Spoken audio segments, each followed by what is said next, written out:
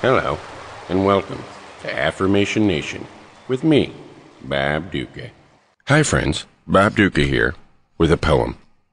This one's called Hello. Hello, bird. I'm enjoying watching you be, and I'm admiring you.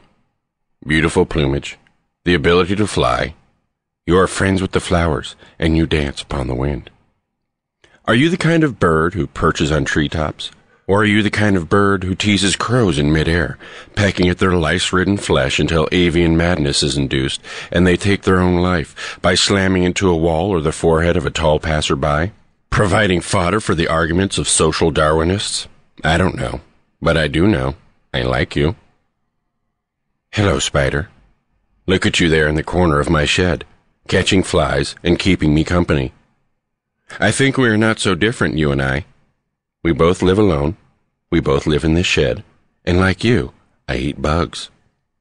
How I envy your focus and determination, building a beautifully intricate home with nothing but your own resources.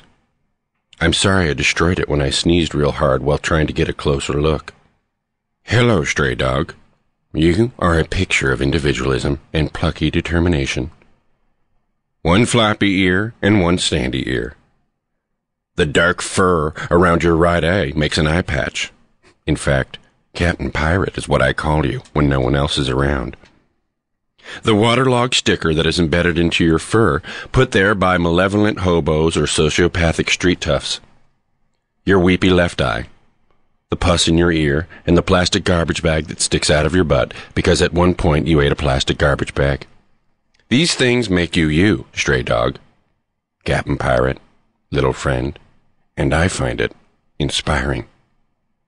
Hello, world, one and all.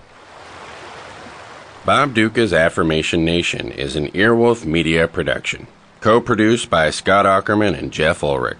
You can send me, Bob Duca, a question, message, or health tip to affirmationnation@earwolf.com.